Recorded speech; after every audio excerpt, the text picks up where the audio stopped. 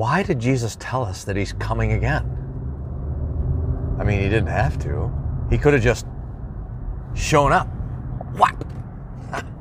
That I don't think that's what the second coming is going to sound like. Whap! Trumpets, the voice of an archangel, the shout of God. Woo! This is Pastor Wolfmueller. Hey, YouTube theologians, by the way, Pastor Wolfmueller here. Sunday drive home. Getting close to the end of the church year. So we're hearing about it in the Gospels. And Jesus today in Luke chapter 21 was warning about the destruction of Jerusalem, but then also the destruction of everything else in the second coming, with this glorious promise. When all these things start to happen, straighten up, lift up your heads. Your Redeemer is drawing near. That's my favorite verse of the end times. The one who's coming is the one who came already with holes in his hands and his feet. How do you say? The hand that holds the rod of iron that rules the nations had a rod of iron put through it already. That's not that poetic, actually. But you get the idea, right? How about that for a picture? The hand of Jesus crucified with the nail going through it that says, he will rule the world with a rod of iron. That's the artistic. Now, so the one who's coming is the one who came already to redeem us. And he comes on a rescue mission. So that he tells us ahead of time to bless us. Now, I'll tell you why. So there's a thing here about how you have to be a good steward of what you know. Why do you know certain things? So everything that you learn, you now become a steward of that information. This is important, by the way, why do we watch the news? Why does the Lord let us see all the bad things that are happening in the world? So that we could worry about it and fret about it? No, that's probably not why he tells it to us. What does it mean to be a good steward of the news? To be prayerful for those in need that are away from us? To be caring for those in need that are close to us? So forth. And this is I think the right way to start thinking about it. Why does Jesus warn us or tell us that he's coming again? Is it so that we can worry about it? Fret? Be anxious?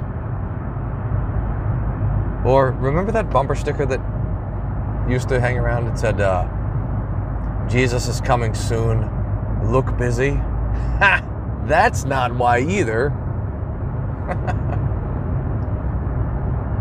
I think I'll give you 3 reasons off the top of my head, and if you have other reasons, if you post them in the comments, that's nice. Thanks everyone for commenting, by the way. That's always great to have the conversation. Keep going. But here's 3 ways. No, I'm expanding it.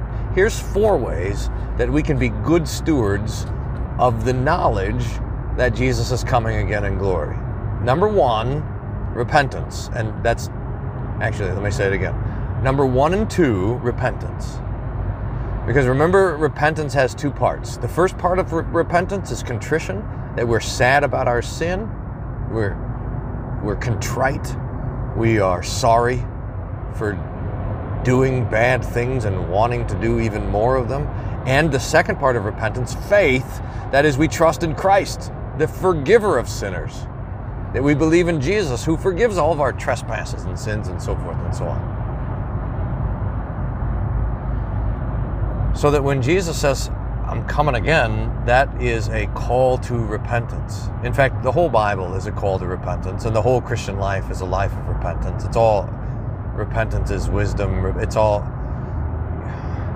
like a hack, by the way. Whenever I ask a question, the answer is almost always repentance. Did I tell you guys that's what I want on my tombstone? Here lies Pastor Wolfmueller, who always taught that repentance has 2 parts, contrition and faith. You know how repentance is normally given to us in the old evangelical churches, the non-denoms and all that, repentance is turning. But the word repentance, metanoia, is a change of mind. It's not it's not a change of action. It's a reorientation of where you're looking. And so instead of desiring the sinful things, we're disgusted with the sinful things. Instead of fearing God's wrath, we rejoice in God's forgiveness. And then the changed life follows as what the Bible calls the fruit of repentance. How about this? Here's a little soliloquy. Wait. Oh, it's only one sentence. Here's a little thesis. American evangelicalism confuses repentance for the fruit of repentance. Debate. Now, I think that's actually pretty easily defensible, because the life of love that follows is what, like John the Baptist, when he's preaching, it's like what he calls the fruit. Who warned you to bear fruit in keeping with repentance? So the good works and the changed life, that's the fruit of repentance. But you got to have repentance before you have fruit. You got to plant an apple tree before you get the apples. Which reminds me, man, am I distracted today, of the joke about what happens when you tape apples on your Christmas tree. You get pineapples. See? Wrong. That's wrong. You got to have repentance first, and then you get the fruit. You got to have contrition and faith, and then comes love and patience and suffering. And that, friends, is the third thing, that third way that we are good stewards of the promise of the Lord's return. So contrition, faith. The third way is love. Is we know the time is short. Do good while it's day. The night is coming when none can work. Time is short. Get after it. There's love to be accomplished. Or there's neighbors to love and to serve. There's things you do. Look, all of us have an expiration date, a finish line. That's part of the heart of wisdom, that we number our days, and we know that one day they're going to stop. And in fact, one day everybody's days are going to stop. There is a day called the last day. And that heart of wisdom knows that it's on the way, so that we get after it.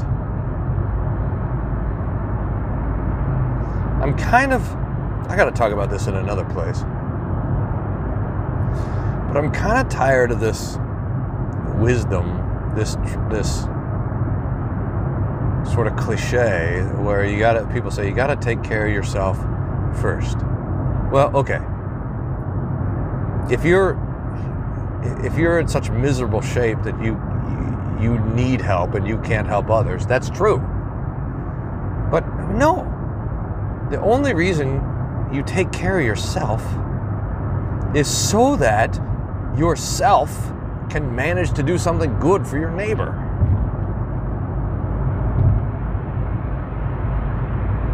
Jesus says it like this: no one has greater love than this, that he lay down his life for his friend.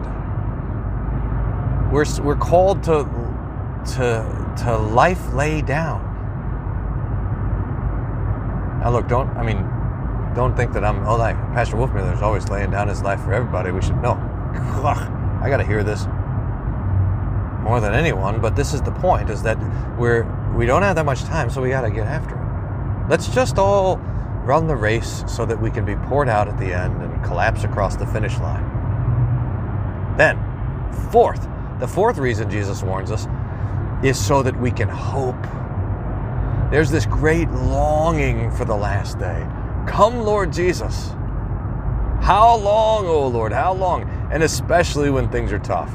Especially when the enemies are just getting after you. Especially when life turns sour and bitter and the way is dark.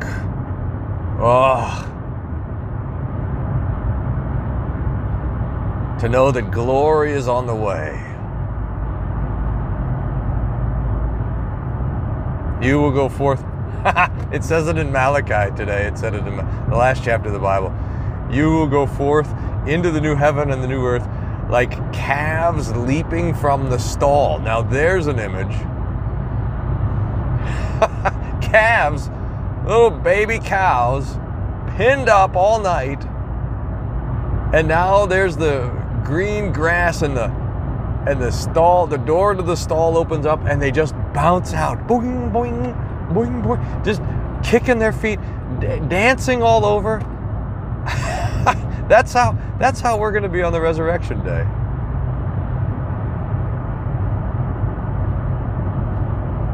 Leaping calves, rejoicing calves,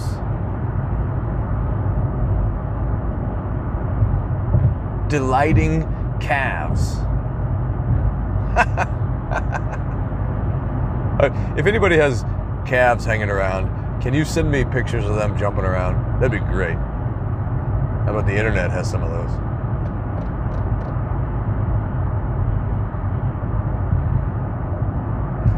So that there's joy, there's peace, there's life, there's...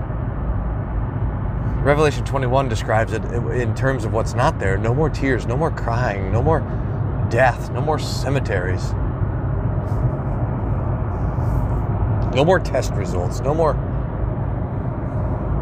sinning and being sinned against.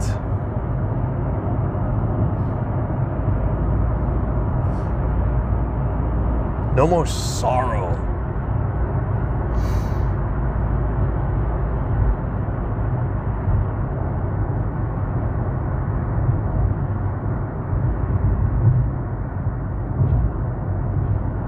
Jesus is on a rescue mission. And the second coming for you who are in Christ.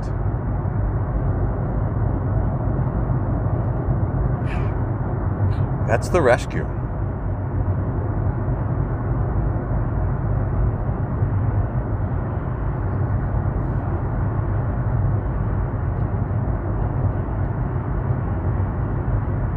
It's a day of glory. It's the culmination of all God's promises.